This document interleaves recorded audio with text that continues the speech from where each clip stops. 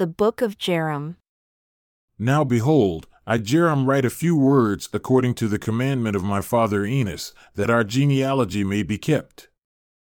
And as these plates are small, and as these things are written for the intent of the benefit of our brethren, the Lamanites, wherefore it must needs be that I write a little, but I shall not write the things of my prophesying, nor of my revelations. For what could I write more than my fathers have written? For have not they revealed the plan of salvation? I say unto you, yea, and this sufficeth me. Behold, it is expedient that much should be done among this people because of the hardness of their hearts, and the deafness of their ears, and the blindness of their minds, and the stiffness of their necks. Nevertheless, God is exceeding merciful unto them, and has not, as yet, swept them off from the face of the land. And there are many among us who have many revelations, for they are not all stiff-necked. And as many as are not stiff-necked, and have faith, have communion with the Holy Spirit, which maketh manifest unto the children of men according to their faith. And now behold, 200 years had passed away, and the people of Nephi had waxed strong in the land. They observed to keep the law of Moses and the Sabbath day holy unto the Lord, and they profaned not, neither did they blaspheme. And the laws of the land were exceeding strict. And they were scattered upon much of the face of the land, and the Lamanites also. And they were exceeding more numerous than were they of the Nephites, and they loved murder and would drink the blood of beasts. And it came to pass that they came many times against us, the Nephites, to battle. But our kings and our leaders were mighty men in the faith of the Lord, and they taught the people the ways of the Lord.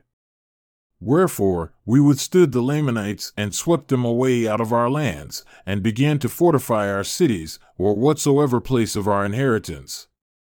And we multiplied exceedingly, and spread upon the face of the land, and became exceeding rich in gold, and in silver, and in precious things, and in fine workmanship of wood, and buildings, and in machinery, and also in iron, and copper, and brass, and steel, making all manner of tools of every kind to till the ground, and weapons of war, yea, the sharp-pointed arrow, and the quiver, and the dart, and the javelin, and all preparations for war.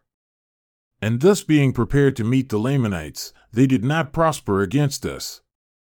But the word of the Lord was verified which he spake unto our fathers, saying that inasmuch as ye will keep my commandments, ye shall prosper in the land. And it came to pass that the prophets of the Lord did threaten the people of Nephi, according to the word of God, that if they did not keep the commandments, but should fall into transgression, they should be destroyed from off the face of the land. Wherefore, the prophets, and the priests, and the teachers did labor diligently, exhorting with all longsuffering the people to diligence, teaching the law of Moses and the intent for which it was given, persuading them to look forward unto the Messiah and believe in him to come, as though he already was.